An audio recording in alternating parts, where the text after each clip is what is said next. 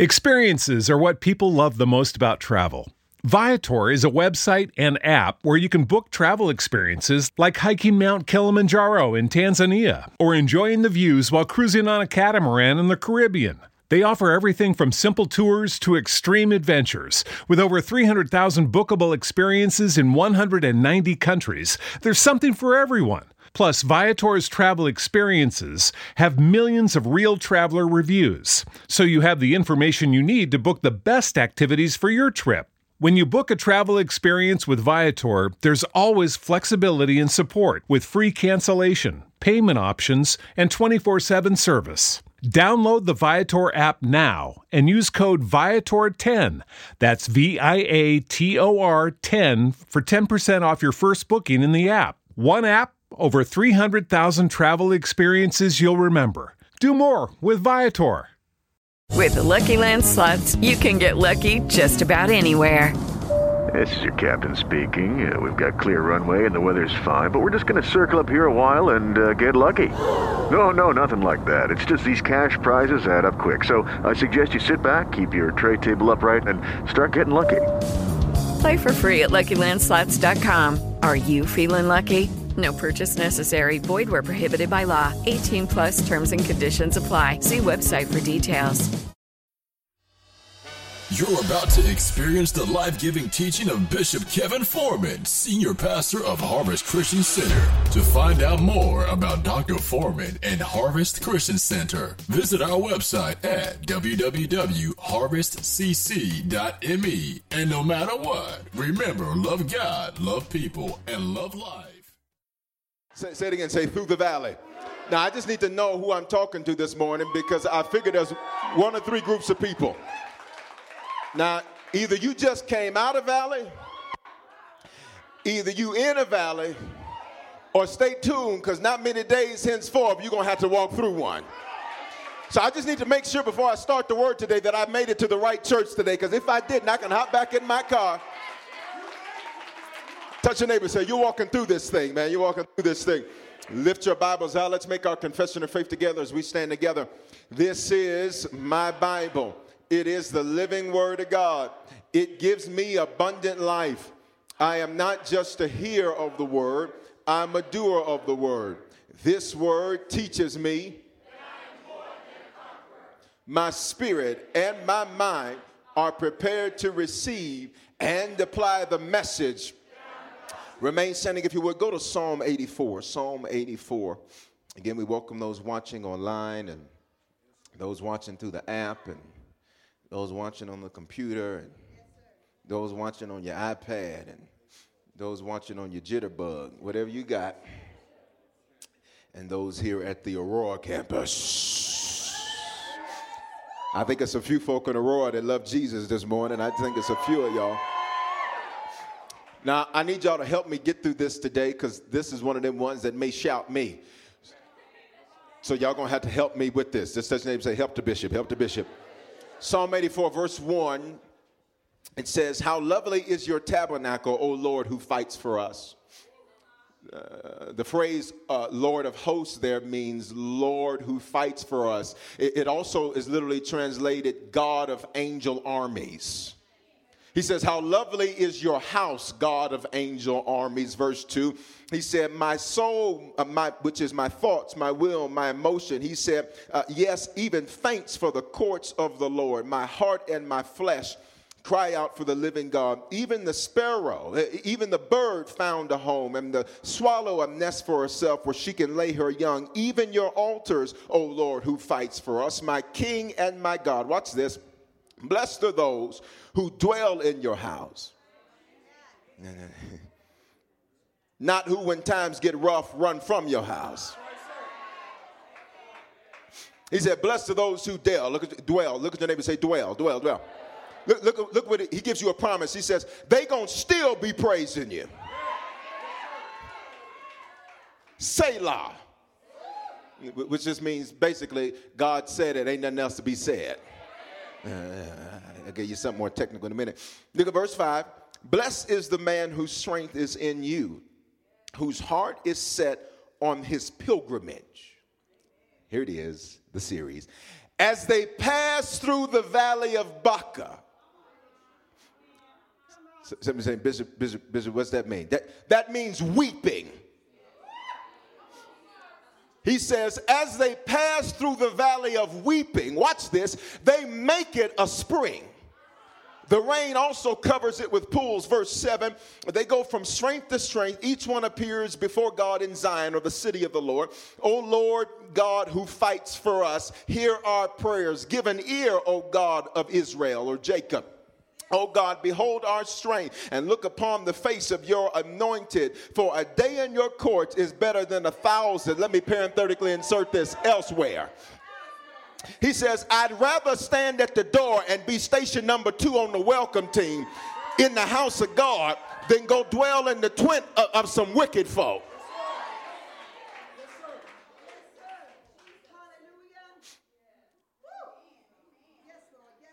I'd rather be favored by God than popular with heathens.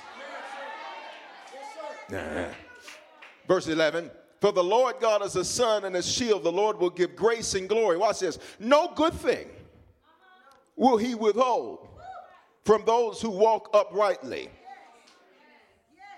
O Lord, who fights for us. Blessed is the man who trusts in you. Go back to verse 6, because this is the coup de grace. Verse 6, it says, as they pass through the valley. Say, I'm going through this. I'm not staying in this. As they pass through the valley of Baca, they make it a spring. Father, we ask that you would speak now in this place. I ask that I would decrease, that you might increase. Father, do what only you can do, which is take these words, which the word declares are spirit. And I pray that these words, which are spirit, would speak to the spirit of every individual under the sound of my voice, that as they're passing through this valley, they wouldn't get stuck here. They wouldn't get paralyzed here. They wouldn't get messed up here. This too shall pass. And I got a whole series to announce that we're not getting stuck in our down places. We're not getting stuck in our depression. We're not getting stuck in our issues. But baby, we're walking through them. And if that's you, I just need you to make some noise in this place. I ain't getting stuck here, man. I'm walking through this thing. In Jesus' name. Would you have 5, 2, or 3 people as you take your seats and say the valley of Baca, the valley of Baca. You can be seated. This series is going to speak to you wherever you're at. Now, I already checked the room, whether you're coming out of a valley, whether you're currently in one, or whether there's one on the horizon. And I'm not speaking anything negative into existence. I'm just telling you the truth of the matter, the facts of life. The scripture says that it rains on the just and the unjust. Let me translate. Whether you serve God, you're going to go through some stuff. Whether you serve him or not. The difference is when I'm serving him, I just know how I'm going to make it through the stuff that I'm going through. Are you hearing what I'm saying? Now let me just check the room. How many people you're in a valley right now? Put them up. Okay. How many people you just came out of one? How many people you just came out of one and you're in one? How many you just ain't even sure what you're doing? You just woke up this morning and came to church. You ain't sure. Now check this out. Listen to this. Valleys are unique in that some are longer than others.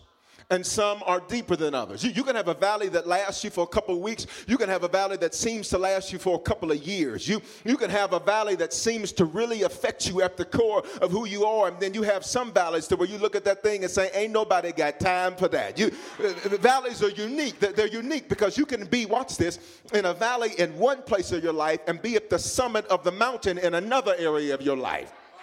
You ever been in that place where it's a strange place because in one area you feel like you're making all kinds of progress, but in this other area over here, you're like, what in the heaven is going on?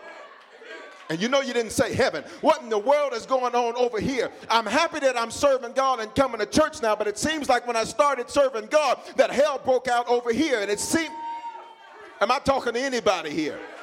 Now, today I want to dissect the first 6 verses of this passage of scriptures because each verse, quite frankly, is codependent on the others because this entire psalm is built around this verse 6, the entire psalm. So I want to give you 4 things. Say 4 things. Say it again. Say 4 things. That's going to help you as you walk through this valley of Baca. As we go through this series, we're going to look at several different valleys that you'll face in life. And today I wanted us to start with this valley of Baca because it literally means this valley of weeping. Now, the first thing I want you to understand, write this down if you're taking notes. If you're not taking notes, write this down. If you still ain't going to write it down because you're just one of the people who don't write, just pretend like you're moving your hand. so that you make me feel good. Number one, use your valley against your enemy. This passage of scripture starts out saying that it was a psalm played on the instruments of Gath. Now, you may say, Bishop, what does that really mean? What's the big deal? Who cares what instrument it was played on? Because Gath was a Philistine city. Literally, it was an instrument of the enemy of the children of Israel. So literally, they took the instruments of their enemies and began to play music from what their enemy was using against them. You didn't hear what I said. You got to learn how to get a boomerang in your life. When your enemy throws something at you, you got to learn how to say thank you, because now I got to watch me play. You're not hearing what I'm saying. When they start talking about you, rather than getting upset and get depressed, say, thank you, Jesus. That must mean I'm doing something. That must mean I'm going somewhere, because you wouldn't be saying nothing if I was a nobody. You wouldn't be talking about me if I was a nobody. But you just told me how valuable I am. So run your mouth. You're not hearing what I'm saying. They took the enemy's weapon and used it against them. It was a song they played on the instrument of their enemy. When are we going to get to the place, y'all, to where we stop backing down, but to where we show up and say, do what you got to do and do it quickly? They took the instrument of their enemy and made a song.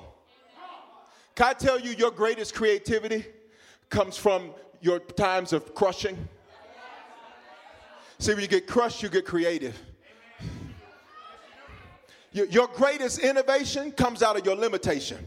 See, let me tell you something. You figured out how to make your money work for you when you didn't have unlimited supply. I think I'm talking to a few single mothers or a few single parents that figured out, well, listen, I can sit up here and be sad and mad about the fact that he ain't here or she ain't here, or I can make it do what it's got to do, which means I'm going to take my enemy's instrument and I'm going to play it all over that sucker. You mess with the wrong one this time. They played, watch this, they made a song on the instrument of their enemy. We ain't even got to verse 1. That's the prelude.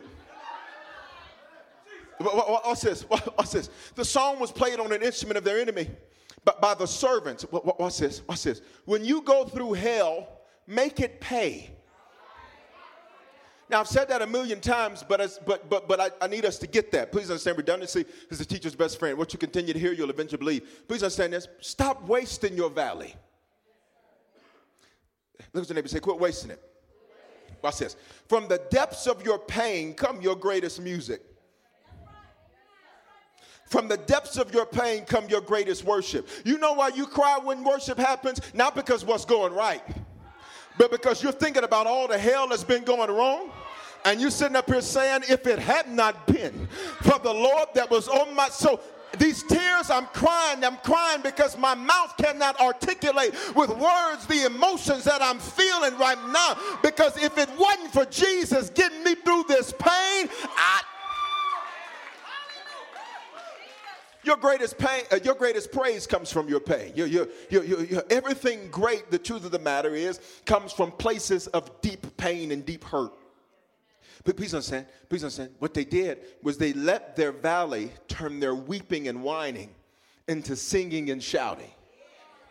They took the instrument of their enemy and said, you were using this to rejoice over us. I'm going to use it to play against you.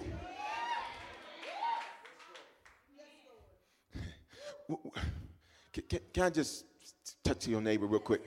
Because you're spiritual. But your neighbor, we're working on them. Oftentimes, when we get in the valley, we start believing the song that our enemy plays about us, rather than taking the instrument from them and saying, I'm going to play my own song. So your enemy is playing, you're never going to make it, nothing ever's going to work, nothing ever happens for you, you always mess stuff up. You better learn how to say, let me try. Let me have that there. Let me play my own song. I ain't singing the same old song over again. I'm not going through the same mess over again. I'll take your stuff and play it against you. So look at this. Look at this. We still ain't to verse 1 yet. Now watch this. It says they played it on an instrument of Gath. But check this out. It was a psalm of the sons of Korah. Now watch this. Korah was Levi's great-grandson. He was Moses' cousin. You know, because the nosy folk like to know who's related to who and all this here. So I'm just telling you who they relate to. And so what happens is watch this. Korah, you'll remember, because it was Korah that rebelled against Moses in Numbers chapter 16.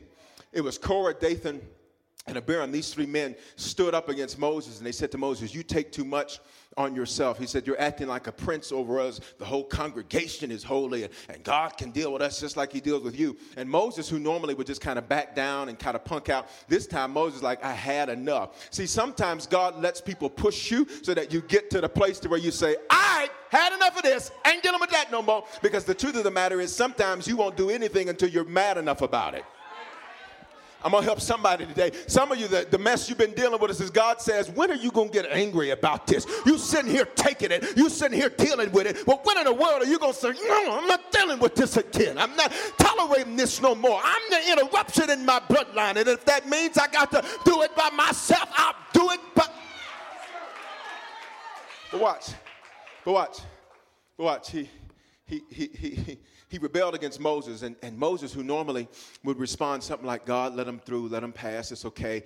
God, just chill out. God, relax. This time, Moses like, Moses like, all right, I had enough of you. He says, I'll tell you what, we're going to see who's the man of God here. He said, because I about had enough of y'all. He said, y'all didn't work my last nerve.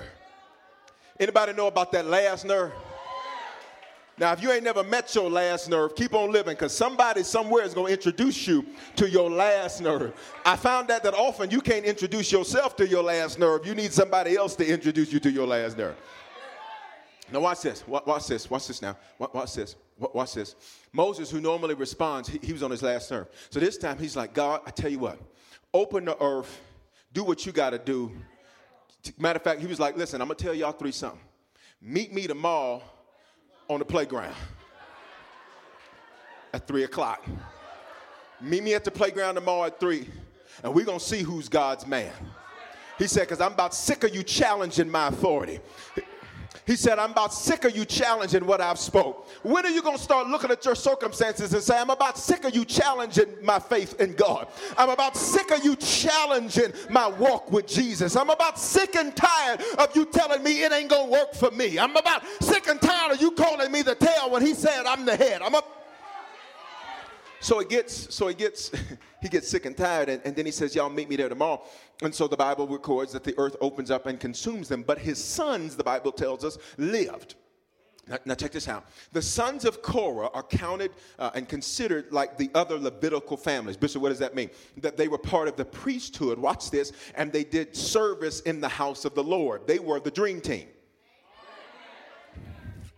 Watch this. Throughout the Bible, I'm working it. I promise I'm going to get to verse 1 in just a moment.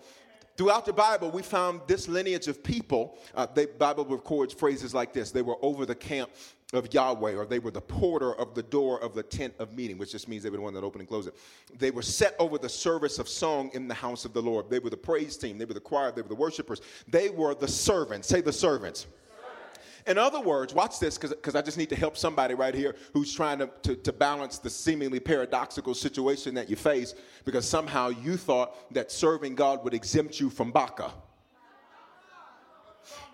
Watch this. In other words, this song wasn't by some people who just went to church. This was written by those who had given their lives to serving the church. Watch this. One of these sons of Korah, even with one of the sons of Asaph, prophesied and sang in the time of 2 Chronicles 20:20. You remember 2 Chronicles 20:20? There's this big thing getting ready to go down. All these enemies are coming against Judah. And all of a sudden, two men stand up and they say, "Hear, O Judah, and you inhabitants of Jerusalem." He said, they'll put the verse up for you real quick in verse 20, 2 Chronicles 20:20. And they begin to prophesy, and one begins to sing. And as they do this, one of these is the sons of Korah. So watch this. I need you to get the point I'm trying to make. It suggests that these were people that were helping and serving others who were doing right by people. And now they find themselves weeping at the hands of the people. Okay, all right, I can see I need to slow it down. These were people who had said, for God I live, for God I die. These were folks who had given their life to serving the Lord. And now they find themselves confronted with a place called the Valley of Baca. Bishop, what are you trying to say? Please understand, serving God doesn't exempt you from having to cry sometimes. Do I have any witnesses in here? Serving God does not exempt you from having to deal with some weeping sometimes. Serving God does not exempt you from having to deal with some pain sometimes. And it's important that you know that, because that's the reason many people will begin to fall away from God, because they'll feel like, well, God, I thought you were supposed to protect me from that. No. Quite the contrary. What he does is when you get in it, he helps you get through it. You didn't hear what I just said right there. Can I tell you that the truth of the matter is you really need an enemy, because it's your enemy that provokes you to do things that you never thought you'd be able to do. It's your enemy that provokes you to pray.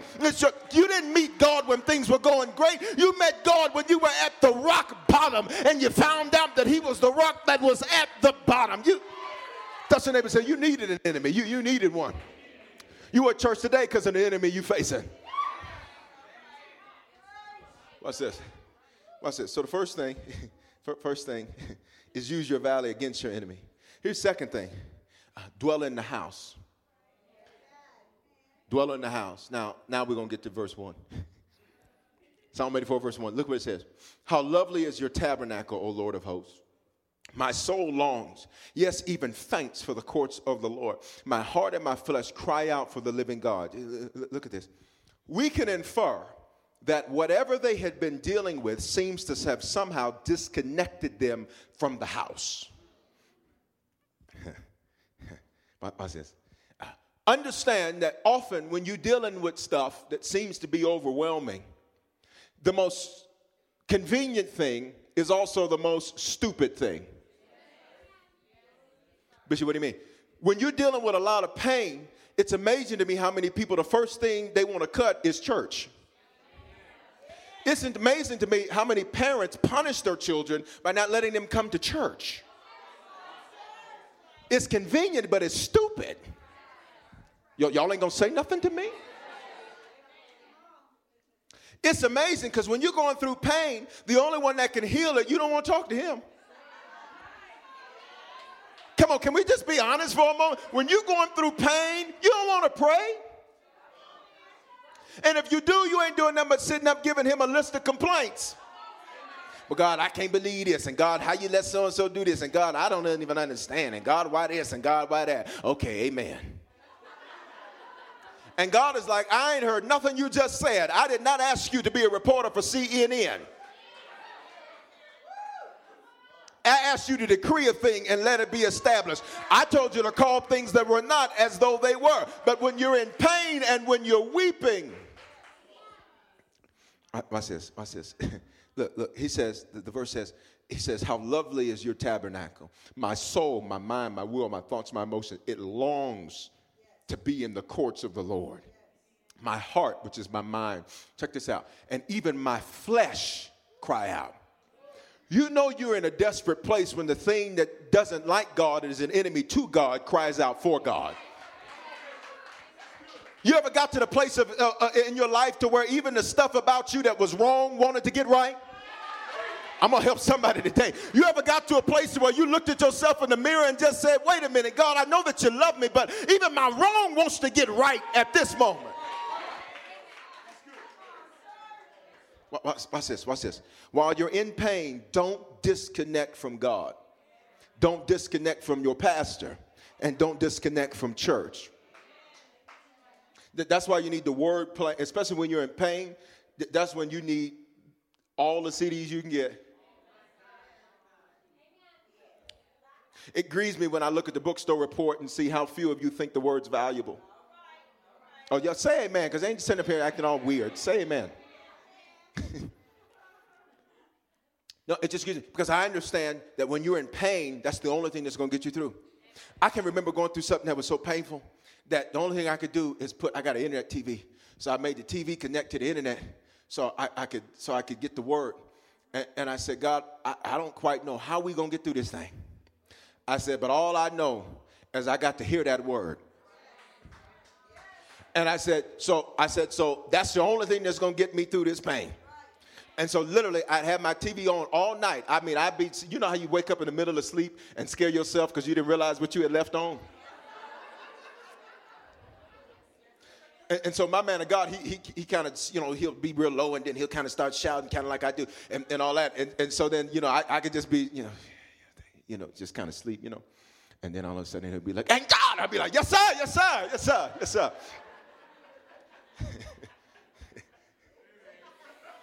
Because I knew, watch this, that if I disconnected a valley I was supposed to go through, I'll get stuck too. Touch your neighbor and say, "Dwell in the house." Touch the other one and say, "Dwell in the house." But please understand, you got to have that thing playing in your car. You got to have that word playing on your job. You got to have that word on your iPod. Everywhere you are. Listen, I ain't got time for Lil Wayne. Lil Wayne ain't got the issue for my pain. Y'all ain't going to say nothing. I ain't got time for Miley Cyrus. Miley and Cyrus can go on up the street. Right now, I need too much from God. And I need to maximize this valley. And I can't do it if I'm listening to folk that ain't talking about nothing. You know more about what's going on with the housewives of this and the people of this and the folks of that than you even know about what's going on in the Word. And I'm here to tell you, their life ain't going to get you through your stuff. And the truth is, you probably watch that so you can feel better about you because you're looking down on them. All right. It's first Sunday, excuse me. Praise the Lord. Verse 3. We only got to get to verse 6, so we halfway there. Look at verse 3. Even the sparrow has found a home, and the swallow a nest for herself, where she may lay her young. Even your altars, O Lord, who fights for us, my King and my God. Blessed are those who do what? Dwell. No, watch this. Not disconnect. And here, because some of you say, "Well, Bishop, I'm here." Can I challenge you to not just be here, but to be here? Bishop, what do you mean by that? You can be in church, but have become so used to church that you go through the motions of church. Everybody stand. It's all about you. Okay, when they going to tell us we can be seated? And you don't understand that while you're here, you're not here. Proximity does not mean connectivity. Tell your neighbor, say, "Don't disconnect." Say, "Dwell." Tell them again, say, "Dwell." Now, watch this. Now, watch this. I want to talk you through this. Watch this. Watch this. Everything will fight you to disconnect. Crazy folk will fight you to disconnect. That's why you don't never let some crazy bugaboo run you away from the house God has set you at. God has set you here, and to hell with them. Or heaven, wherever they're going. It's amazing how many people let people separate them from spiritual stuff. How you going to let carnal separate you from spiritual? Okay. All right, watch this. Watch this. Say, "I fight back."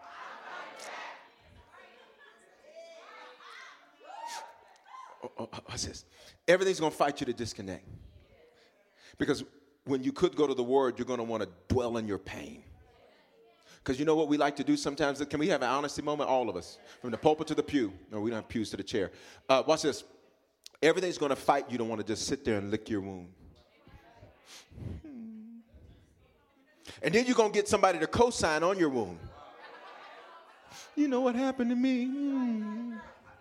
And I just don't understand. And then before you know it, watch this. You've reversed the polarity of Matthew 18:19. Put it up real quick. Put it up real quick. This ain't in the paper. I got to give it to you. Come on, real quick. What you don't understand is this, is that when you get on the phone with negative folk, and when you get on the phone with folk who are, watch this, as opposed to pushing you past your wounds but helping you lick them, you reverse the polarity of Matthew 18:19. Bishop, what do you mean the polarity? This scripture was intended to get something to you. You'll let it make you keep things from getting to you and keep things from you. But, okay, let me just show it to you. Again, I say to you that if two of you agree on what? On earth concerning what? Anything. So even if you agree about your mess, then God says, well, I'm going to give you more mess because you got on the phone to agree about your... That's why sometimes when you're in pain, the best thing you can do is put the phone in the other room and say, right now, I need Jesus and I need him now. I don't need him tomorrow. I need him now. If he don't get... So you reverse the polarity of the scriptures, because a fool gets on the phone with a temporary fool, and then y'all agree on foolish things. And so now you got a foolish life and you blaming God, and God is saying you just reversed the polarity. You took what I meant for you and you made it work against you because you got on the phone with a fool to have foolish conversations. Have you ever noticed how you want to go back to your old ungodly friends when you're in pain? Or you ain't going to say nothing to me. Have you ever noticed how you wanted to go back to your ungodly ways when you were in pain? Because Satan knows if he can get you to agree, he got you. But I think there's some people in this place today that say, I may have reversed the polarity before, but just like I did it that way, watch me get it back the way God intended for it to be. So look at this. Look at this. Look at this. Look at this. When you disconnect and don't dwell, watch this. By default, you choose to dwell in your valley instead of pass through it. Watch this. I have a saying. Don't keep a problem longer than 24 hours. Now, watch this. I get that from Jesus, because Jesus looked up at a fig tree and Jesus said, you deceive me. You got leaves, which means you should have figs, but you ain't got no figs. You're a poser. You said you got power. You can't get rid of no headache. You said you were forgiven until that person hurt you. So Jesus, he curses the fig tree and he said, may no one ever eat from you ever again.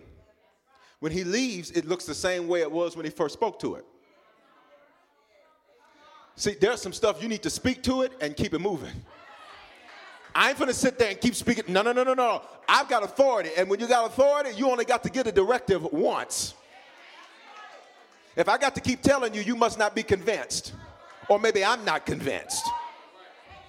So Jesus speaks to it, and then they go off. They do what they do. They come back the next day. The disciples run up to Jesus. They're like, Jesus. And he's like, mm-hmm. They're like, that tree you curse. He's like, mm-hmm, what about it? It's dead. And Jesus is looking at it like if he wore glasses, he'd take them off. He's like, maybe I'm missing something. He said, what, you thought that what I said wasn't going to happen? Which brings me to the end of verse 4, Selah. You know what Selah means? Let me give it to you.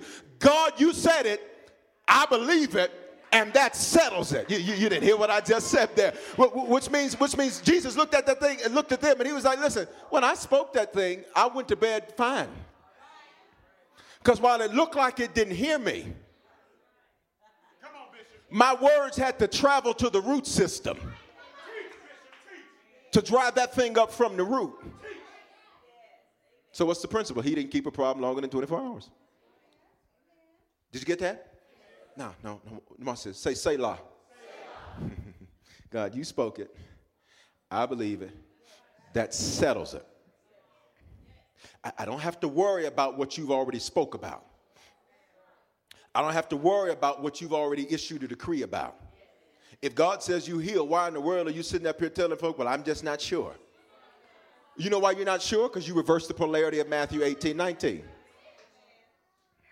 You hear what I'm saying? Touch your neighbor. Tell him again. Say Selah. Here's the third thing. I only got 4 to give you. Here's the third thing. Third thing when you're in the valley of Baca, because we're going to get to the meat in just a moment. We haven't gotten to verse 6. Verse 6 is the meat. The third thing is keep it moving. I was going to say it another way, but I figured I'd just clean up like that there. Say, keep it moving. Verse 5 says this, blessed is the man whose strength is in you. Check this out. Whose heart, which means mind, is set on the destination. No. Come on, church. That's why they put it on the screen so you can see it. Whose heart is set on Jesus. It doesn't even say that. Whose heart is set on the Lord. Whose heart is set on peace. Whose heart is set on joy. No. Whose heart is set on the journey. Okay, let me help you with something. Pilgrimage just means, in its simplest definition, a spiritual journey. Which means, watch this, don't worry about the destination, because the truth is that's a moving target. When people talk about my destiny, I just think that's one of the most stupid things you could talk about, because implied in the word destiny is the word destination, which means I'm going to get to some place and then I'll say, doom, I'm done. That ain't how God works. God works to where when you think you're done, he's like, I'm just getting started. I think I got some witnesses here to where you said, God, I'm finally going to arrive. And as soon as you got there, God was like, oh, yeah, now let's do something else. And then, now let's do something else. God goes from faith to faith. He goes from level to level. He goes from glory to glory, which means, watch this. The scripture says, don't set your mind on your destination. Set your mind on your journey. Now, pilgrimage here implies a forward-moving journey. Now, check this out. Can I tell you what happens in the valley? In the valley, because check this out, a valley's formed in between two mountains, right? Okay, that's the only way that there is a valley. But the distinguishment between a valley and a mountain is only because one is down, one is up. But the reality is to get up, I got to go down. Now check this out. Check this out. Look at this. Look at this. In a valley, when you're walking through, and when it gets painful, because we're talking about the valley of Baca today. We're going to talk about a lot of other valleys, because the truth is there's a lot of other ones. Because some of you're past pain. Now you're just mad. And that's why you don't listen to nobody. And that's why you're cantankerous. And that's why you're curt. And that's why everybody who comes around you says, what in the world is their problem? It's because you passed your pain. Now you're just angry. So we'll get to that one later too. But now, today we're dealing with this one. Now check this out. In the valley, what I found out is that because since you have nothing but, watch this, a mountain here and a mountain here, sometimes you can get confused about what forward is. That's what you're trying to say. When you get in a valley sometimes as you're walking through that place, when you're supposed to be moving forward, you can turn around and start looking at the mountains and now get yourself turned around to where you don't know where forward is anymore. Okay, let me talk to this side of the church because y'all ain't saying nothing today. What's this? What's this? You ever been? I remember the first time I went camping, and then I discovered after that time that camping's not something that I'm called to do. That's just the truth. I'm called to do stuff that involves regular restrooms, and that's just me. Now you do what you do. You do you. I'm just called to, different stuff. So I went camping, and I can remember, and it's my first time camping, so, I was totally green, and nobody prepared me, you follow? And so I went out, I had white shorts on. And don't judge me, because, baby, I don't know. And so I went out, and so I'm just thinking, I didn't know what to expect. And I can remember getting out in the woods. And I can remember, going and thinking, oh, this is going to be fun, and they had all the paintball games and all the, shooters and all this kind of stuff. And I just remember thinking, okay, all right, this is going to be all right. And then as I'm going, and we're running around, and they're playing, there was some game they were playing, it was like tag in the woods, though. Y'all know the name? Anybody know the name? And I know Denver folk like to camp and hike and bike and stuff. Y'all know the name of it? It was tag in the woods. That's what we're going to call it. It was tag in the woods. And so literally, watch this. I'm going to help you. Watch this. I had to act like I knew where I was going in a place I'd never been. So while I'm there, I'm running, trying to get away so they can't find me. But the truth of the matter is, I'm like, where am I at? And then, all of a sudden now it's going through my mind are all these shows where folk be getting all messed up in the woods. And now I'm thinking about every episode of Jason I ever watched and every scary movie I never watched. And I said, I ain't going out like this now. I don't understand. I make up, but I ain't going like this. Watch this. I could no longer distinguish what forward was because of all of the stuff around me. Watch this. In other words, the valley had created so much confusion that I wasn't sure where going forward was anymore. Who am I talking to where you're like, I'm in this thing and I don't even know where forward is anymore. I don't even know what progress looks like anymore because this valley's got me confused about where I'm going. He says, blessed is the man who has set his mind, his heart on his pilgrimage, which means he's got to move forward in his journey. Say, I'm moving forward. Let me tell you how you get distracted, because you start worrying about the people who walked out on you. So now you doing this here when you're supposed to do this here. You're trying to figure out, well, how am I going to get that car back or that house back or that money back? So now you're looking around. So now you're losing what forward is. And I'm here to tell you, baby, if God allowed it to be taken, Mark chapter 10 says, no thing that you have lost in this lifetime shall he not restore to you 100-fold in this lifetime and everlasting life in the life to come. Which means, baby, if it's gone, watch him give me something better. Baby, if it's gone, watch him. I ain't got time to sit up here and chase after folk who wanted to walk out. You better just say, well, I guess you wasn't going to walk with me anyhow. I'm glad I left you back there, because if you can't be with me in my valley, I don't want you with me on my mountain. You get distracted and you can't tell forward when you start looking around at what's gone, rather than taking stock of what's remaining. I taught a message a long time ago, called Strengthen the Things Which Remain. Because often we spend a lot of our time chasing that which is not and ignoring that which is. Let me prove it to you. Who normally gets, you ever seen some folk out to eat and their children, some of them are very well mannered and behave, and then it's that one. Now laugh, y'all, because y'all know what I'm talking about. And if you don't know that one, it's because your cheering is the one we're talking about. But and they got that one, and the good kids are sitting there just eating their little cheese sandwiches, just doing good. But who does the parent spend all the time with? The one that's acting all crazy. You're missing it. So the ones that are moving forward sometimes get ignored, and the ones,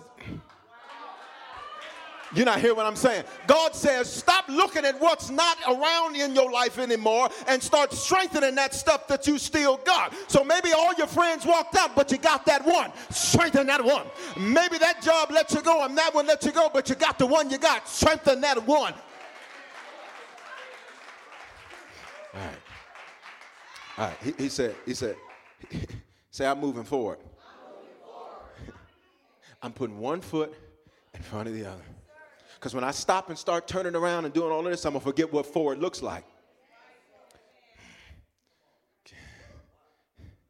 You ever know something? Can I just give you something real quick for free? Yeah. You ever notice how when Jesus went through his worst moment, everybody had abandoned him? Except John and his mama. This is what you're trying to say. Could it be, just conjecture, hypothesis perhaps, could it be that there's a revelation there? Jesus didn't spend his time trying to say, I can't believe y'all walked out on me. Instead, he looks at John and says, now, I got something for you, John, that I'm not going to give to the others. Bishop, what are you talking about? You do know that the John that remained is the John that had the revelation. Come on, be a good class. He wrote the book of Revelation, which means apocalypto, which means the uncovering. Jesus said, I'm going to strengthen you, John, because you didn't forsake me in my weakest moment, which means I'm going to show you parts of me that I'll never trust them with. Could it be that sometimes the reason people fall away from you when you're in tough moments is because God says, I don't want them getting the revelation. All right, moving on. Here we go. I got to move. Fourth thing. Now, this is where the meat makes its own gravy. It's time to go to work. Fourth thing, and we're going to get to the meat. You ready? When you're in the valley of Baca, watch this. Make it do what it do. Now, I tried to phrase this differently, but I didn't like none of the other ways. I like this one here. Look at your neighbor and say, make it do what it do. For those who are not familiar with that particular phrase, it's rumored that a particular musician some years ago, he was doing something that had not been done. He was playing, quote unquote, church music. And he was taking the church music, but he was putting secular lyrics to it. And when somebody confronted him about it, they said, well, baby, I'm going to make it do what it do. In other words, he says, that's all I know. And so what I know, I'm going to make it do what it does. So now we come to the meat of the message where it makes its own gravy. Y'all know cooks, you know good meat makes its own gravy. You don't even need to put no flour in that to make no roux. Now see, I can't cook it, but I've read the book on how to do it.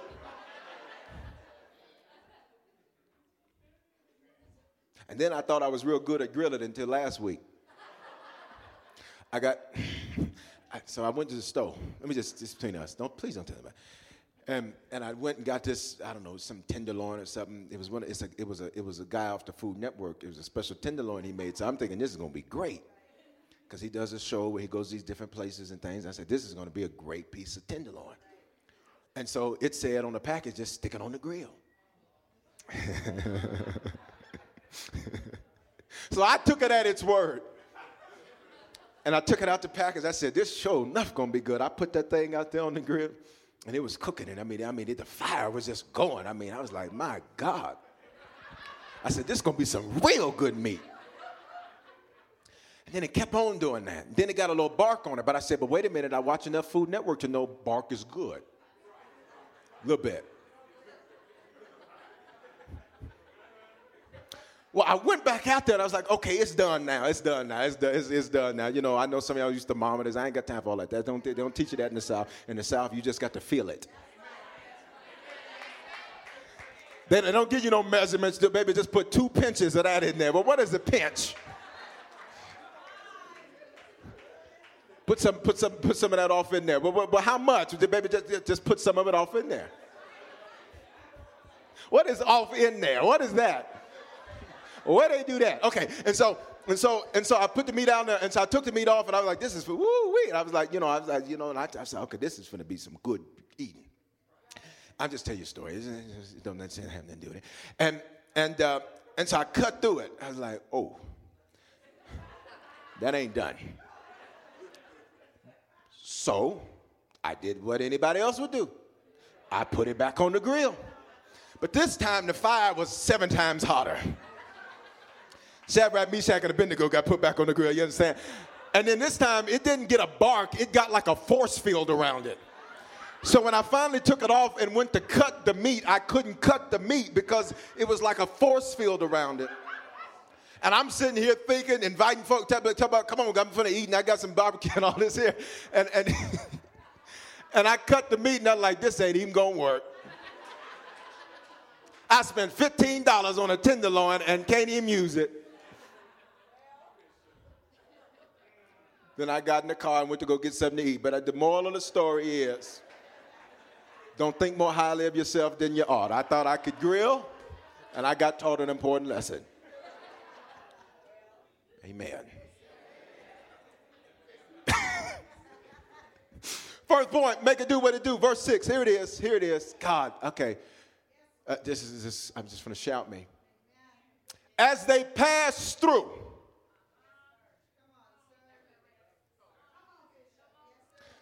I'm not staying here. I'm not stuck here. I'm not tolerating here. I'm just coming through the airport to make my connection. There's some flights, there's some cities that when I travel, you can't get a direct flight. They make you connect in a whole different part of the country. Oh, I'm going to help somebody. You're thinking to yourself, why in the world would you send me to Phoenix to go to Jacksonville? Why in the world would you send me to LAX in order to get up to Washington? That don't make no sense. And sometimes your Baca don't make no sense. You're trying to figure out, God, why in the world would you have me go all the way over here to go through all of that? God says, baby, I was just taking you through a connection. And this ain't your final destination. You just passing through. I wish you'd look at your neighbor and say, I'm passing through this pain, man. I ain't getting stuck here. This is a connecting flight. And sure, it don't make no sense, but it is what it is. So I got to make it do what it do. So look, though, I'm going to help you because this is all real good. Rah, rah, rah. I want to give you some information, not just inspiration. As they pass through the valley of weeping. So here it is right here. You ready? I'm going for the jugular. Now watch this. Valley is the Hebrew word amek, which means deepening. Baca is the Hebrew word which means weeping. So the valley of Baca is a deepening of your weeping. Watch this. Kind of take it another further. Watch this. Baca comes from the Hebrew word Baca, which means, watch this, to bemoan, to express discontent or sorrow. Check this out. It literally means to shed tears, to mourn, but check this last one out, to exude liquid. Now, I think the use of the word liquid is very interesting because it could have just said water, which we still would have been able to make a connection through the process of deductive logic that it was still referring to tears. But it said liquid, which means while you're going through your valley of Baca, not only are you crying, but you're bleeding while you're crying. Okay, I'm going to help somebody here. It said, not only am I shedding tears, but the truth of the matter is, what does blood represent, Bishop? Blood represents life. It means not only am I shedding tears, but at the same time, I'm leaking life because, watch this, in order to weep, I had to have been hurt. Okay, y'all ain't going to say nothing to me? Well, watch this. Weeping comes as a result of pain. So to get to a Baca, I had to have been hurt by something or somebody. So my question to you is, where's your pain? Maybe your pain is a knife. That's what you mean, a knife? Because it was the knife that they used to backstab you. Maybe your Baca's found in a mirror where you have to look at you and deal with what you did and not be able to receive the forgiveness of those who you did it to because it seems too easy for you. And you like to make stuff hard. There's a story I was going to tell right here. For the sake of time, I won't tell it. I'm going to throw it on the end of another one in this series. Where's your pain? Where's that cut that, the truth be told, you're bleeding from? Can I tell you, people that walk around mad and angry, they're hurting because they're bleeding. People who walk around with attitudes, they're bleeding. Oh, that sister girl? Yeah, oh yeah. Some man calls that sister girl. Oh yeah, because you wasn't born to be nasty like that. You weren't born to be all that extra. Y'all better say something to me. I'm going to get that sister girl spirit. We're going to get you delivered from that. Oh, and I know all the fellas like, that's right, Bishop. No, it's some sister men that be all this here. All that extra. Don't take all that.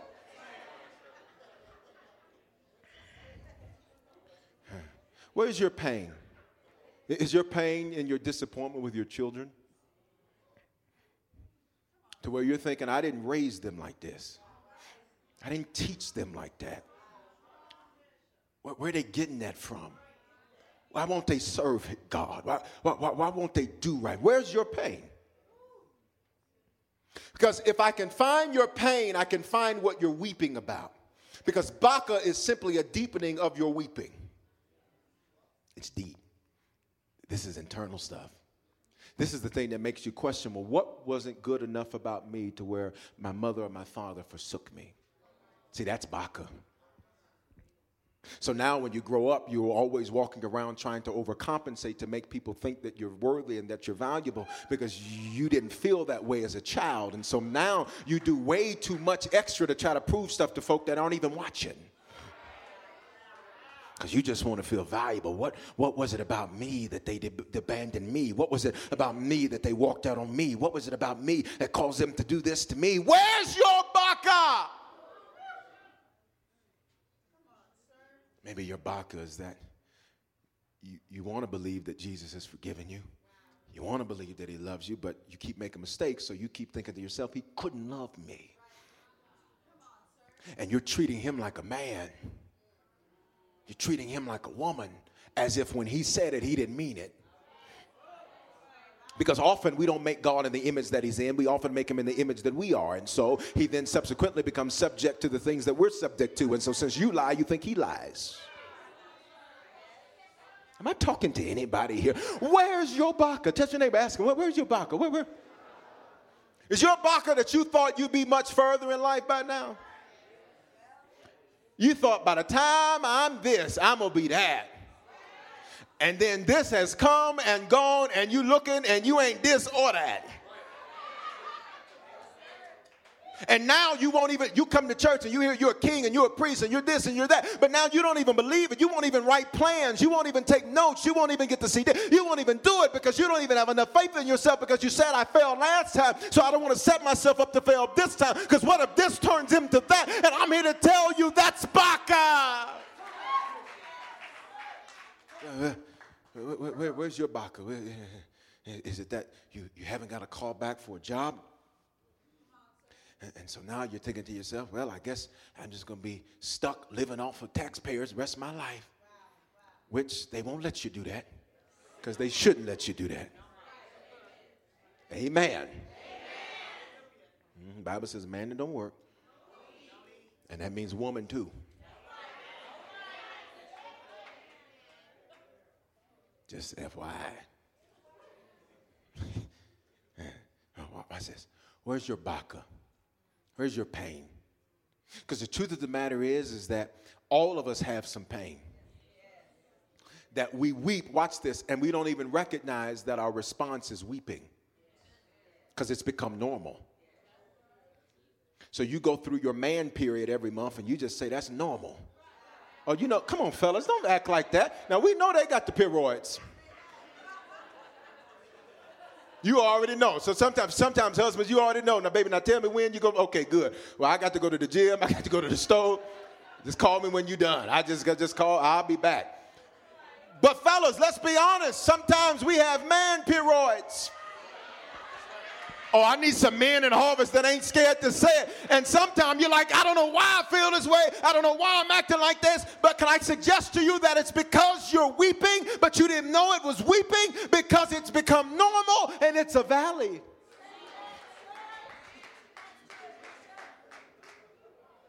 Oh, you'll say amen. Come on, you know that. If you want a church where the preacher's fake, I'll give you plenty of addresses.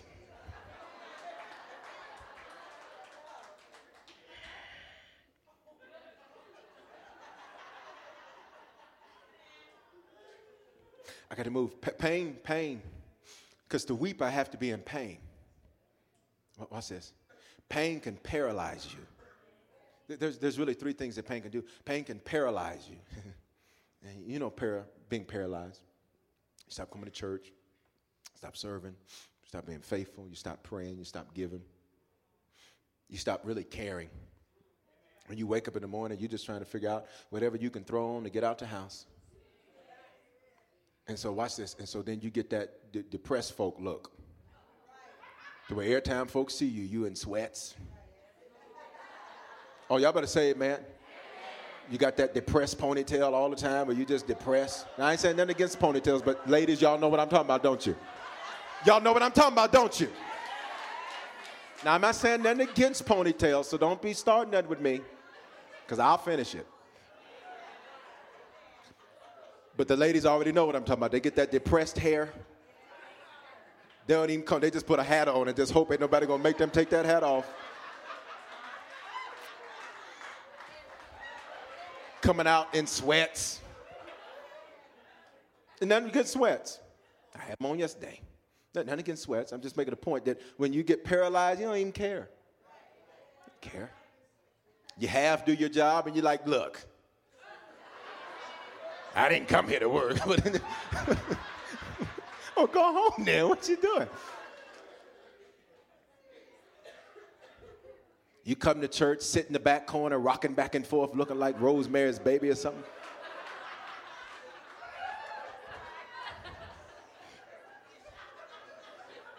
Because you're paralyzed. Can we talk about it today? You don't want to trust nobody because you're paralyzed right now. So I ain't trusted nobody. Trust. Lord don't live here no more. In fact, how did you get here? Nobody's supposed to be here.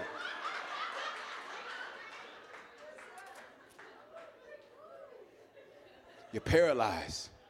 And so now a valley that you were supposed to pass through It's a valley you're stuck to. You're paralyzed. You won't take any risk because you don't want to have to deal with pain again. You won't take any kind of faith. Word comes forth saying, you get ready to see God do this. And you're like, that's good for you. That's good for you. Opportunity to sow seed comes. You don't want to sow because you're like, I probably ain't going to get nothing no how. You're paralyzed. You're stuck. Somebody says, yo, let's go to lunch. I don't want to go to lunch. My last coworker betrayed me and told all the folk at the job I don't want to go to no lunch. You're paralyzed. But you know what pain also does? Y'all here? Pain can ruin your perception. See, it paralyzes you, then it messes up your perception. I saw Thor yesterday. And, amen. And so, there's a line in the movie. There's a line in the movie because I'm always looking. See, I'm a student everywhere I go. So I'm always looking for something to preach to me. And so I always, when I go to a movie, I like to sit in the back because you know how they say turn the phone off? Well, that's the one area of my life the Lord's getting me in order because I got to keep mine on because, see, while the movie's going, I'm like, oh, my God, that'll preach. Oh, my God, that'll preach. Woo, did you ever see that? So Loki's mama said something to him in the movie. She said, Loki, you're always so perceptive about everyone else but yourself. When you're in pain, you're not seeing what's going on. You see nothing but hurt. And the deception of pain is that it'll make you think you're not in pain because you took, watch this, you took something to mask the pain. You do understand that most of the medicines we take aren't actually designed to fix anything. They're designed to mask things. You didn't hear what I just said. It's just designed to reduce the inflammation. It wasn't designed to take it away. And so now you're constantly prescribing things for your pain that really aren't fixing it. They're just covering it and masking it. And so you've deceived yourself into thinking you ain't even in pain. And you can walk around and have a chip on your shoulder and not even know it. Misperception is poisonous because it doesn't seem like doing right works. When you misperceive, you'll say, well, why don't I just do it like how the world does it? Because it seems like it's working for them. That's because you perceive improperly. Why don't I go back to selling that stuff? Oh, you know about the stuff. I know you at Harvest Cathedral today, but it was a day where on Sunday you was dealing with some stuff. Why don't I go back? Why don't I go back to I'm keeping myself for Jesus, but why don't I go back to just sleeping around? Because it seems like sleeping around, you know, at least I had somebody with me in the middle of the night. Now, I maybe had to sing Bonnie Raitt. Oh, you don't know Bonnie? Oh, Bonnie's a preacher. Y'all didn't know that? Bonnie said, I can't make you love me if you won't. You can't make your heart feel something that it won't.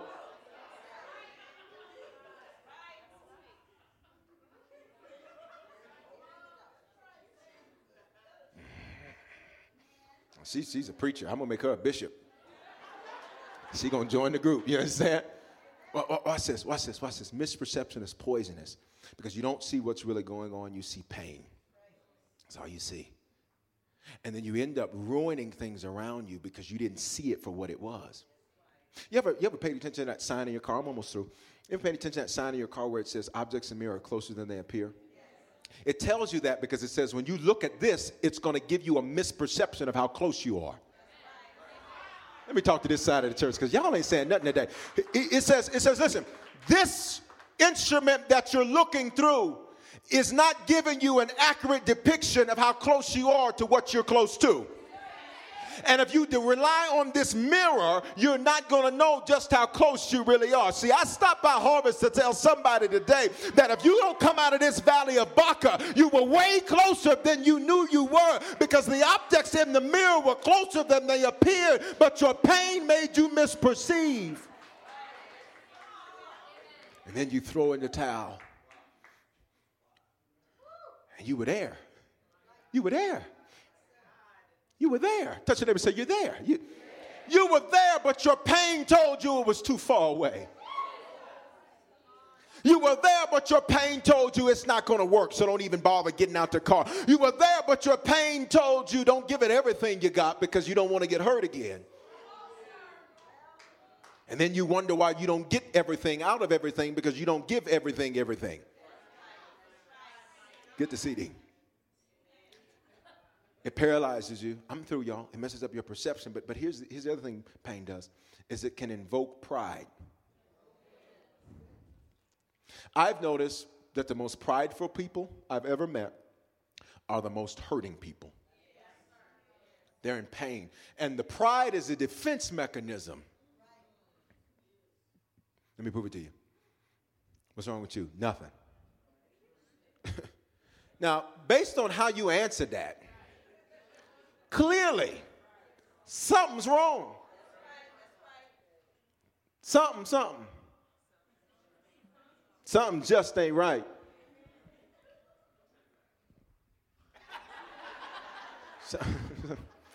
Y'all don't know. I forgot I'm in Denver. That's a...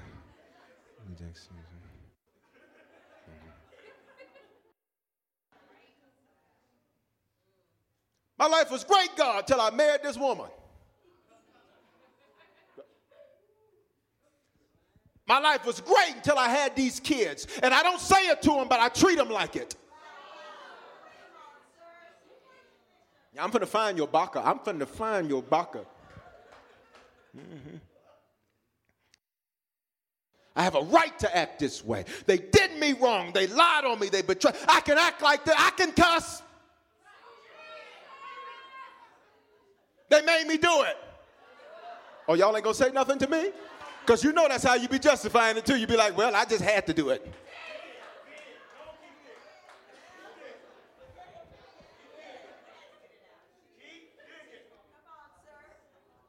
I can tell somebody that I said I'd keep confidential. I'll tell it because they shouldn't have did that to me.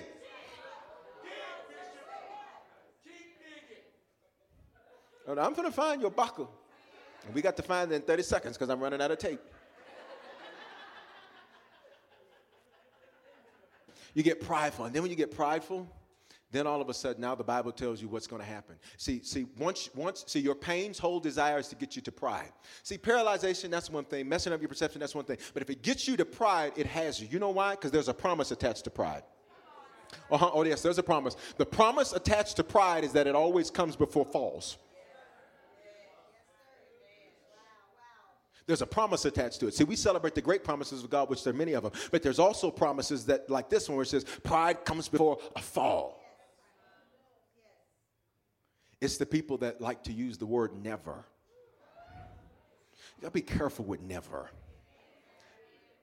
Because you're not in Baca when you make that declaration of never. Don't tell me what you'd never do until you in Baca. See, when you walking through Baca, then I'll see what you're really about. But don't tell me what you ain't. I can't tell you how many people, Bishop, I'm never going anywhere. And then they went through Baca, and now they ghost. They like Casper, they go. I can't tell you how many folk make declarations out here. Ooh, but then when they get to Baca,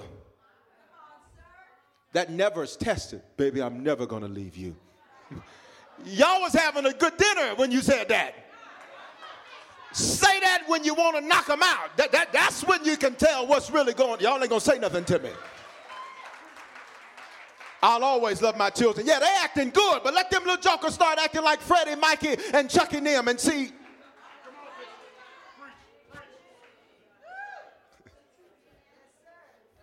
I learned a valuable lesson about absolutes, so much so that it has changed my entire vocabulary. So when people ask me stuff, do you think you'd ever do this? I say, that wouldn't be in my plan. But you're not going to bait me into saying never. And then somebody said, Bishop, I didn't say never. I just said I'm not going to do that. Implied in that is never. And can I tell you, because I think there's some witnesses here where you said, I'll never do this. I'll never do that. I'll never do this. And then God took you through a Baca.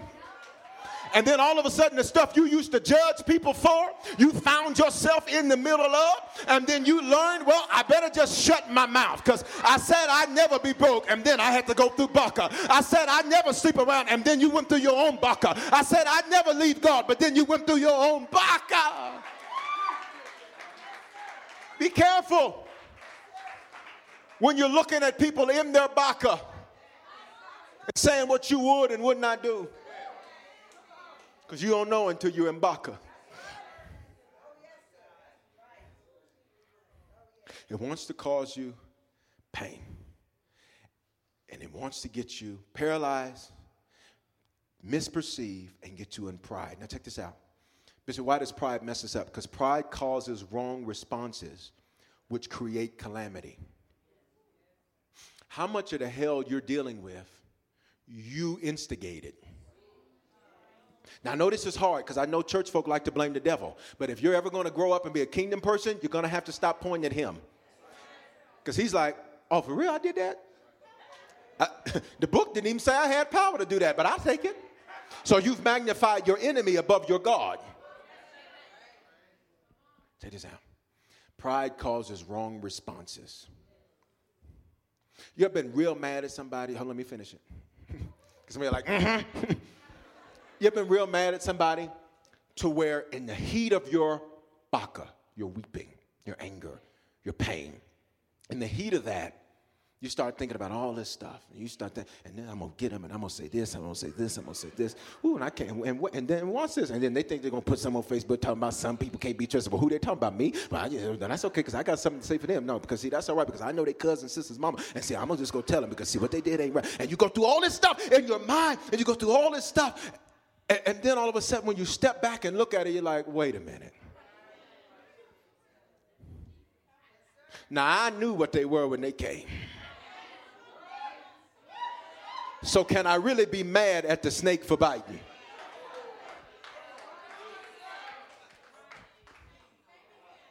Huh? Y'all ain't saying nothing. I says, I'm through. Pain causes wrong responses, which create calamity. Now check this out, y'all. Check this out. Here's the real deal. Now here's where the message is going to shout you. You ready?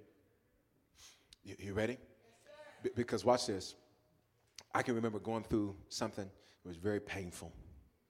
And I said, now God, what's up? I said, now this is painful. This hurts. And I said, now what we going to do about this here? You ever had one of them conversations with God? Or you ever thought it but not said it? Because you didn't want to even hear the answer? Because you knew the answer was going to require you to do something?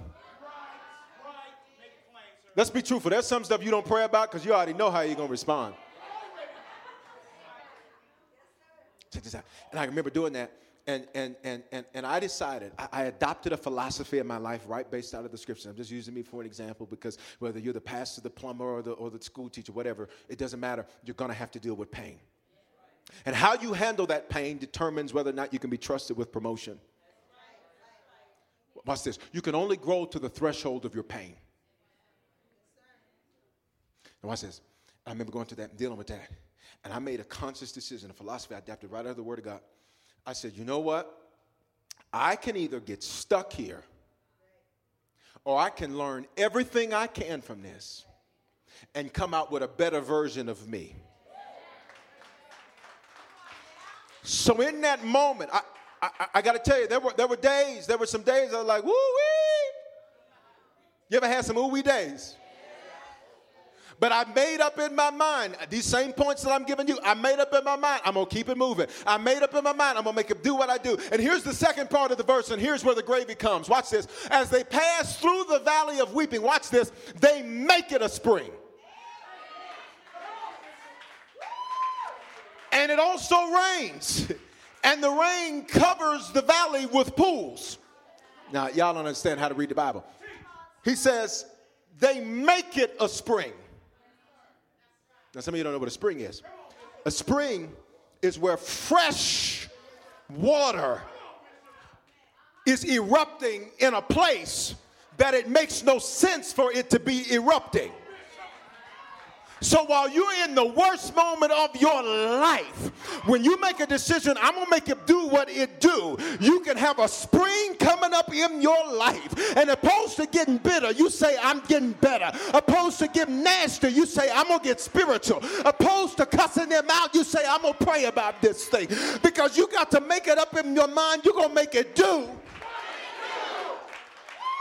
They make it a spring, which means I'm going to make the best out of a bad situation. No, I didn't get dealt a good hand. No, it wasn't right what so-and-so did, but I'm going to make the best out of this bad, whatever I got to do. If I got to eat peanut butter and jelly, well, it's going to be the most gourmet peanut butter and jelly you see. If I got to walk by myself sometime, I'm going to enjoy myself. If I got to take myself to lunch because they betrayed me and I got to do it by myself, watch me do it by myself because who am I preaching to? Because I'm going to make it do what it do.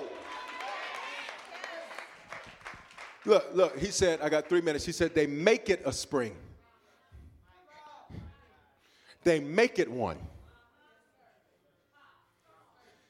I'm going to teach y'all in Denver how to shout after a while. Come on, 7 years. Y'all got to learn how to get this right now. It didn't say it became one. See, you waiting on God to change it. And God says, I'm waiting on you to do something about it. You're waiting on God to fix it. And God says, I'm waiting on you to get your toolbox out. While you're sitting there complaining, God is saying, but when did you pray about it? When did you fast about it? You sitting here because they said this and that about you. Well, then go to the gym and show them that. You ain't hear what I'm saying. You got to make it do.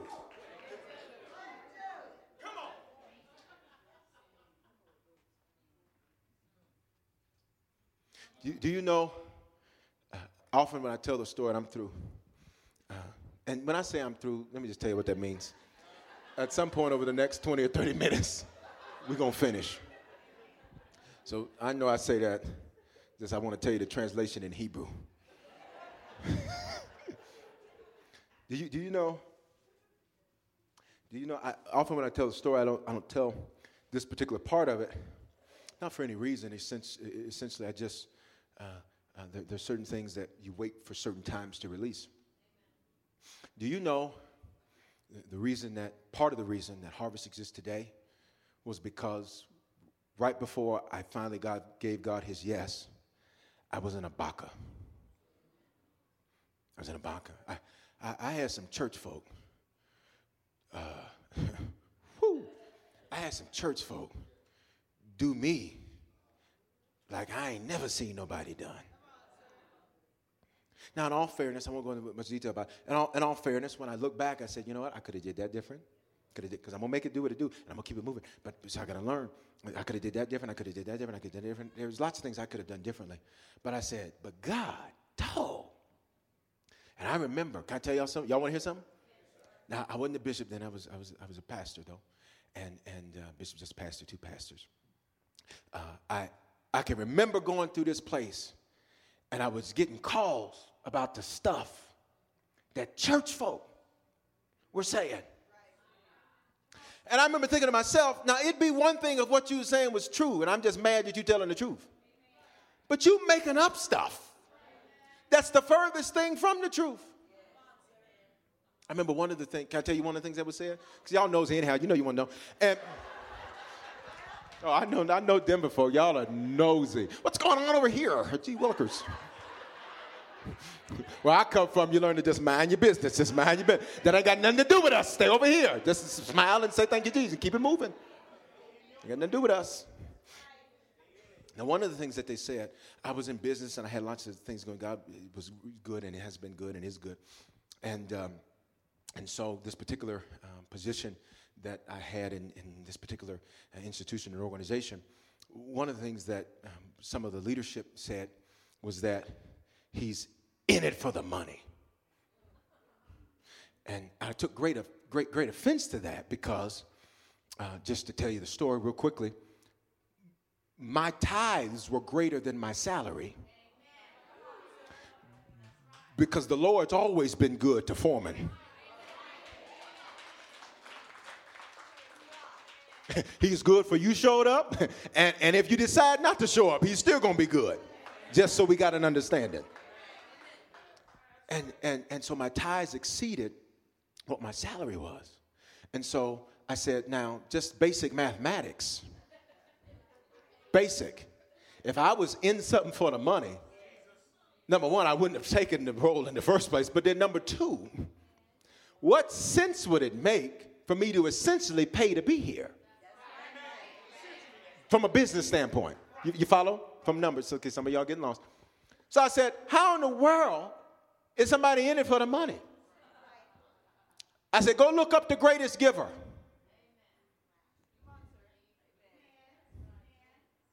Now, somebody said, Bishop, what are you saying?